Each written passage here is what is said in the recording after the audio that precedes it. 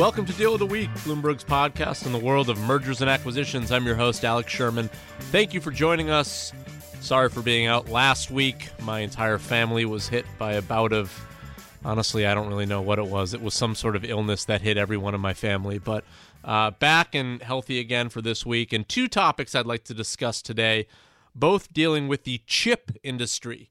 No, not the potato chip industry. I'm talking about semiconductors, the chips you find in smartphones and PCs, and just generally what makes technology possible. And joining us is our resident chip expert, the illustrious Ian King, kind enough to join us this morning from San Francisco. Hi, Ian. Alex, how you doing? Good. First topic is a deal that's been going on for a few months now, and even though it's sizable, it hasn't quite captured the interest of the American public yet. It hasn't captured the zeitgeist, but I know Ian will change this right now. Toshiba is selling its memory chip business. And Ian, maybe this is a bit of a saga, so let's start at the top here. What is Toshiba and why are they doing this?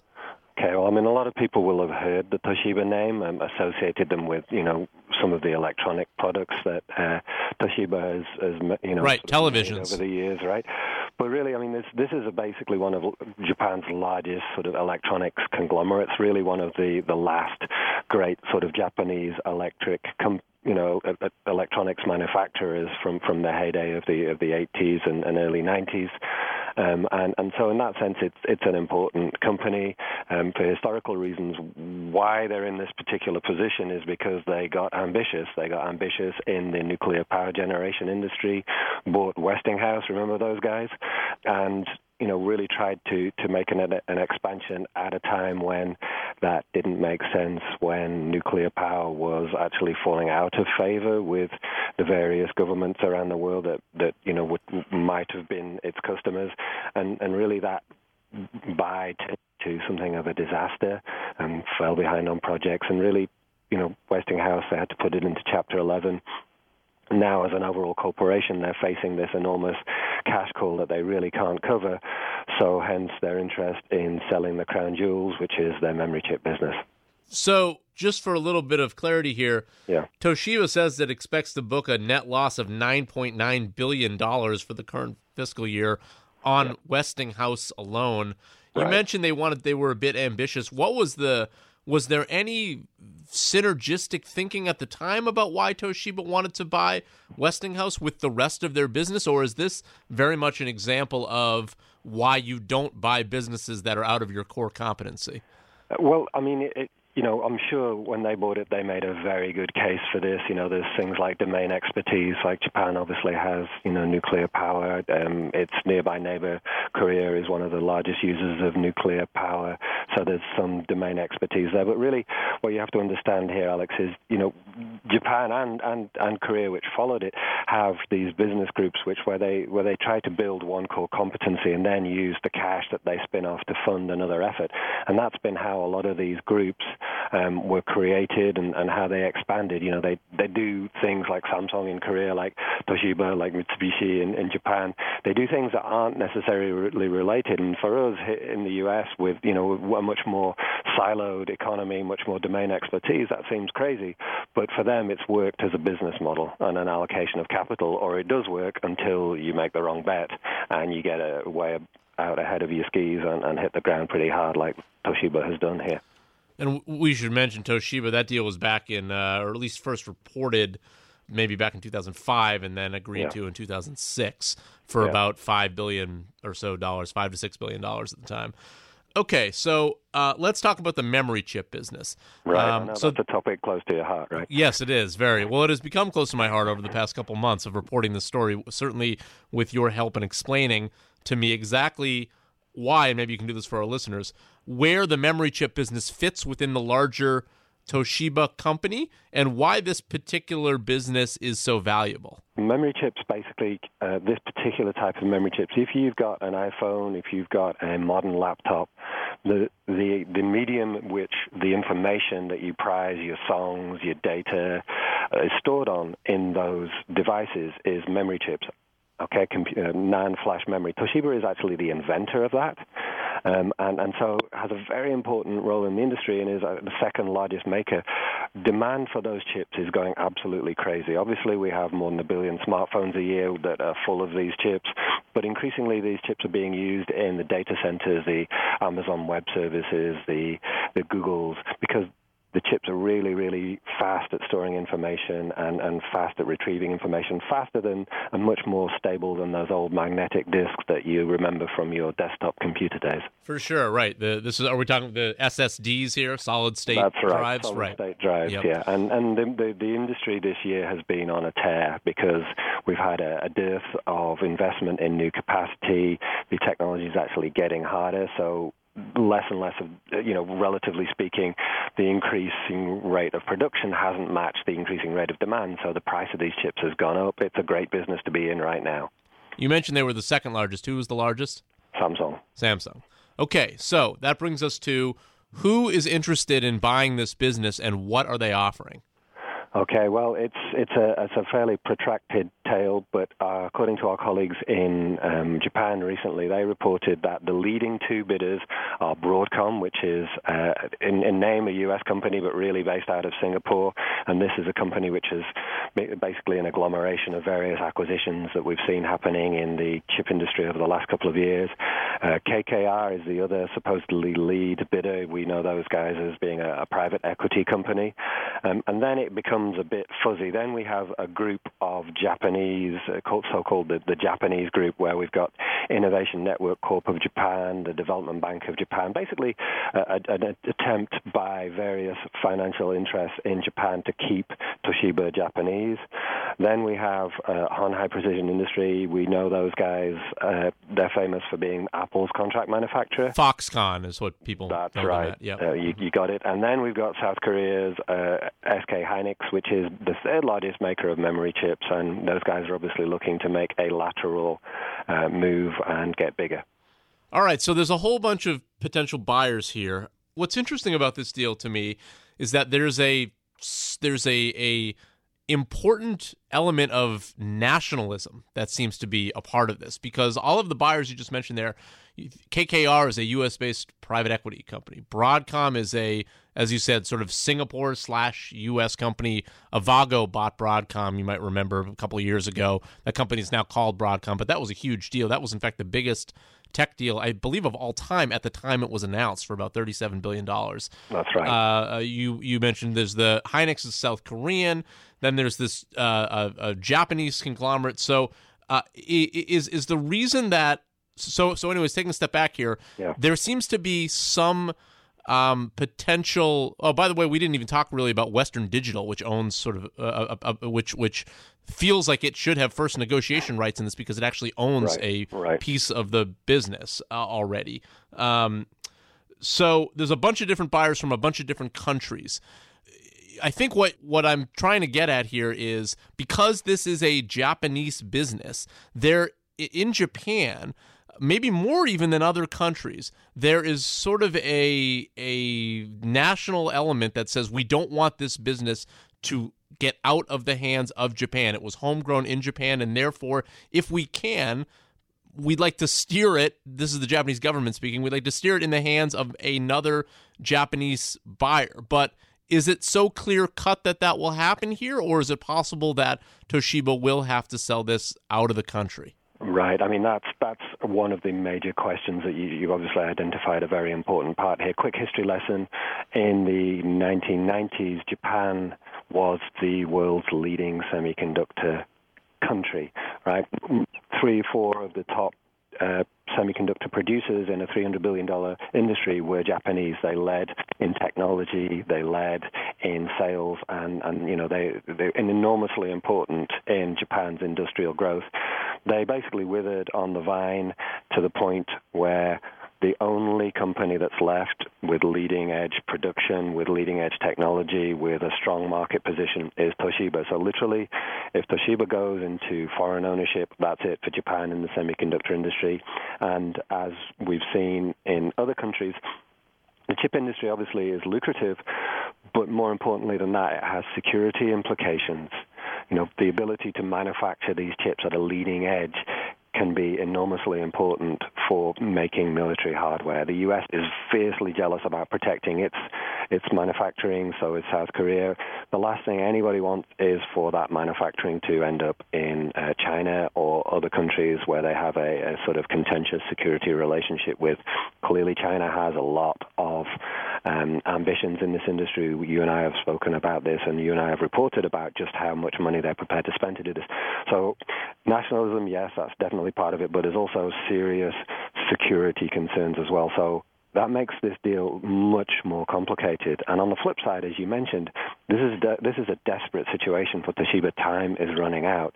They would sign a deal tomorrow. They would take the cash as a corporation to stay alive. They would take the money tomorrow. But at the same time, they're going to have to get this through the Japanese ministry approvals, and doing that is not going to be easy. Originally, this deal was only for a minority stake in the memory chip business, which was sort of an easier sell from a governmental standpoint. That has changed, I think, in part because the buyers didn't want a minority stake. They wanted at least a majority stake. Do we know, Ian, is this for 51% or is it for the entire business now? Well, as far as we understand it, it's the entire business. And if you're from a buyer's perspective, you nailed it. There's no point in fund, because this is a commodity industry, basically. A chip that Toshiba makes can be substituted for one that Samsung makes, can be substituted for one that Hynix makes. So if you're any of its competitors, why would you want to prop up a competitor? Better to let them die and pick up the sales with your own production. So the only reason to buy their facilities, to buy their business, is to get the whole thing, is to get control, to increase your market share, to have a better shot at competing with Samsung.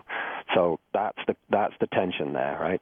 Japan might be more amenable, Japan Inc. might be more amenable to letting a slice of this go, but from a buyer's perspective, it's kind of all or nothing. And what would be left of Toshiba, assuming the sale goes through? Well, there are various other businesses. We talk about the memory chip business because that's basically its crown jewel, but there is another business within the chip business that makes like custom-made chips, things called ASICs, application-specific integrated circuits. I know you love that term. Who doesn't? They're very specific, but it has, if you look at they have, a device and component business. They have this power and infrastructure business. They have healthcare, home appliances, real estate. This is a traditional, old-school Japanese conglomerate. With all kinds of things going on in there. But, if you want money, if you want revenue out of Toshiba, you want this memory chip business. Okay, so let's move forward a little bit in time. Yep. Is there any sort of timeline on when the 5 or 6 bidders we already mentioned will be culled down to a shorter list and when an ultimate winner may be revealed here?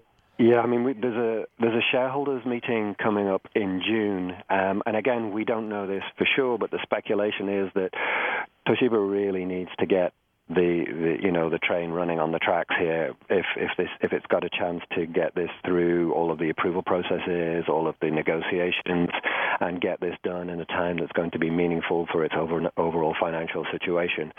So we've done some reporting on this, and I think stay tuned would be the way I would. I'm sorry to be a bit coy, but we obviously have to be careful here. But we this is definitely pressing. This is definitely immediate, and we're working pretty hard to make sure that our readers are going to know something soon on this. Speaking of Bloomberg scoops, Ian, you had one this past week that I also want to talk about, also in the semiconductor world, and that has to do with a company called Nvidia. The first scoop was that SoftBank had bought a 4.9% stake in Nvidia. SoftBank, of course, another Japanese company, sort of a notable Japanese company, also in various different businesses. They've made a big investment in technology and in semiconductors. They bought ARM last year, a big deal. They also, of course, own 80% of Sprint, so you've heard us mention SoftBank on the show before. Why is SoftBank interested in Nvidia? Okay, well, there's two things. Masayoshi Son, the CEO, he basically said he wants to become the world's biggest technology investor. That's no small ambition, but to back it up, he's got close to $100 billion of money that he's got from other companies, other funds, sovereign wealth funds in the Middle East and so forth, and called the Vision Fund, and he's going after it. in terms of what he invests in, Massa, as we know, talks big. He talks about, I want to invest in the future. One of the futures that he sees is a world that's absolutely riddled with artificial intelligence. If there's been a winner so far in the sort of AI breakout or for the chip industry, which are going to provide the guts of all of these intelligent systems, it's been Nvidia. Nvidia's actually shown revenue increasing very quickly. And that company is also run by an enormously ambitious and visionary guy, a guy called Jensen Huang, who founded the company.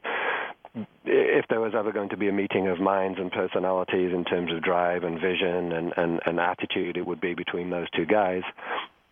So it makes very much makes sense for Massa's strategy to be looking at taking, an interest in Nvidia. Right. Another thing we've talked about on the show is SoftBank's $100 billion vision fund, which you mentioned there, Ian. Yeah. There was a second scoop that you helped report on Friday of this past week, which was that SoftBank is now interested in taking an even bigger stake in Nvidia. Right. Do we know yet how the fund will play into this? Do we feel like the fund will ultimately take over this stake? Yeah, that's a very good question because there's obviously a lot of uncertainty, which we're trying to do our best to clear right now. If you take a 4.9%, Alex, what's the reason for that? That's not a number that came out of thin air. That's specifically because it's the maximum amount you can take without being obliged by regulators to declare what you're up to actually say that you own the stake and to say this is why I have the stake. So we reported that initially. Then we reported, guess what? They intend to take more. So, hello, where are they going with this? They're obviously going to have to go public with this. Then we get a statement out of them saying, look, when we do these investments, we do them in a collaborative way. We're taking an interest in the companies. We're along for the long term. We're along for a ride here. So this looks very much like at least Nvidia and SoftBank have been talking to each other that this isn't a quick in and out to make money in a stock that's obviously run very strongly as much as Nvidia has. So that's as much as we have publicly in terms of where we might be going with this, how much of a stake they might be taking. The other flip side of this, which a colleague of ours, reminded everybody in a column was, ARM has tremendous value because everybody uses ARM designs, everybody uses ARM technologies. If you were to pair ARM with one chip company, maybe that value goes away. So there's kind of a balancing act going on here. There's a lot of uncertainty, and obviously we're very keen to try and untangle some of that uncertainty. And by the way, even though the fund is $100 billion, if we're talking about an all-out takeover of Nvidia, that sounds unlikely. And in fact, we were steered away from that in our reporting because Nvidia alone is like an $80 billion company. 87, yeah. Yes, exactly. So I wouldn't expect that. But interestingly, sort of as opposed to the Toshiba transaction where the buyer wants the entire business, here SoftBank and the SoftBank fund seem very content on just taking minority stakes in a lot of business. What do you think the strategy behind that is? Well, the obvious answer is that they're spreading their bets. I said Nvidia was an early, just to give you an example, Nvidia is being perceived as being in the lead, but it's revenue from self-driving cars, it's revenue from data centers where there's a lot of the artificial workloads being done by GPUs, the graphics chip processors that Nvidia makes. It doesn't come to more than $500 million. When you look at the overall scale of the chip industry at more than $300 billion on an annual basis, clearly we're just beginning to scratch the surface. So it would make sense if you thought that Nvidia was a first mover and a possible winner to take a stake in them. But are you going to bet the farm on them winning and on them beating companies like Qualcomm, on beating companies like Intel that are much bigger? Absolutely not at this stage anyway. So it makes perfect sense for Massa, who's making these 20, 30-year, he says 100-year bets, to be taking a substantial stake, but not to be betting everything on them. Bloomberg expert semiconductor reporter Ian King joining us from San Francisco. Ian, thank you very much, and I hope that was informative and enjoyable for you. Thanks, Ian. Thanks. Well, that'll do it for this week's episode of Deal of the Week. As always, you can catch our episodes on iTunes or Apple Podcasts. I should say now, or Bloomberg.com or the Bloomberg Terminal. Follow me on Twitter at Sherman4949. Ian, where can people find you on Twitter? Yeah, my handle is Ian M. King. Ian M. King. Also, email me if you have any suggestions for future show guests or topic ideas. You can email me at asherman6@bloomberg.net. Sarah Patterson is our producer. Alec McCabe, head of Bloomberg Podcast. See you next week.